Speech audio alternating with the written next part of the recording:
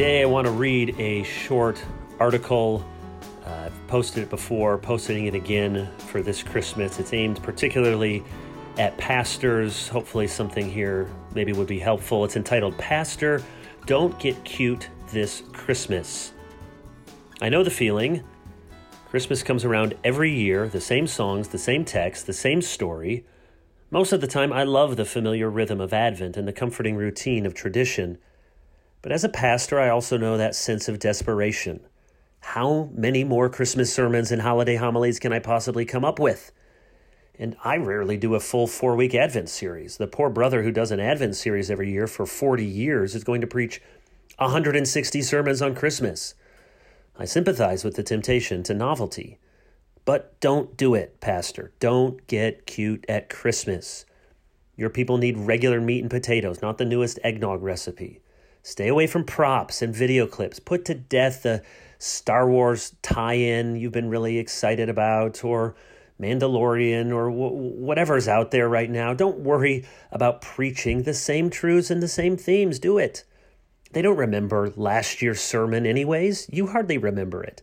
Go ahead and tell them the old story one more time. That means the Christmas Eve service should not be about the evils of shopping or the dangers of busyness. We can leave behind clever cliches like, wise men still seek him, or have yourself a merry, M-A-R-Y, Christmas. There's no need to focus for 40 minutes on what exactly was the Star of Bethlehem. If you're going to talk about the Magi, don't make it an academic lecture on Persian astrology. Let's spare our people the usual harangue about how Protestants have ignored Mary for too long, even though I've heard that sermon and read those articles every year since I was a kid, so maybe we're not really ignoring her. Let's not get caught up in the dating of Christmas or debunking all the supposed parallels with Mithras. Look, there's a time and a place for all of that. I've written on some of those things. I've talked about some of those things. So it's not a waste of time. But when you come to that Christmas Eve service or that Christmas morning service, let's make sure we're keeping the main thing the main thing.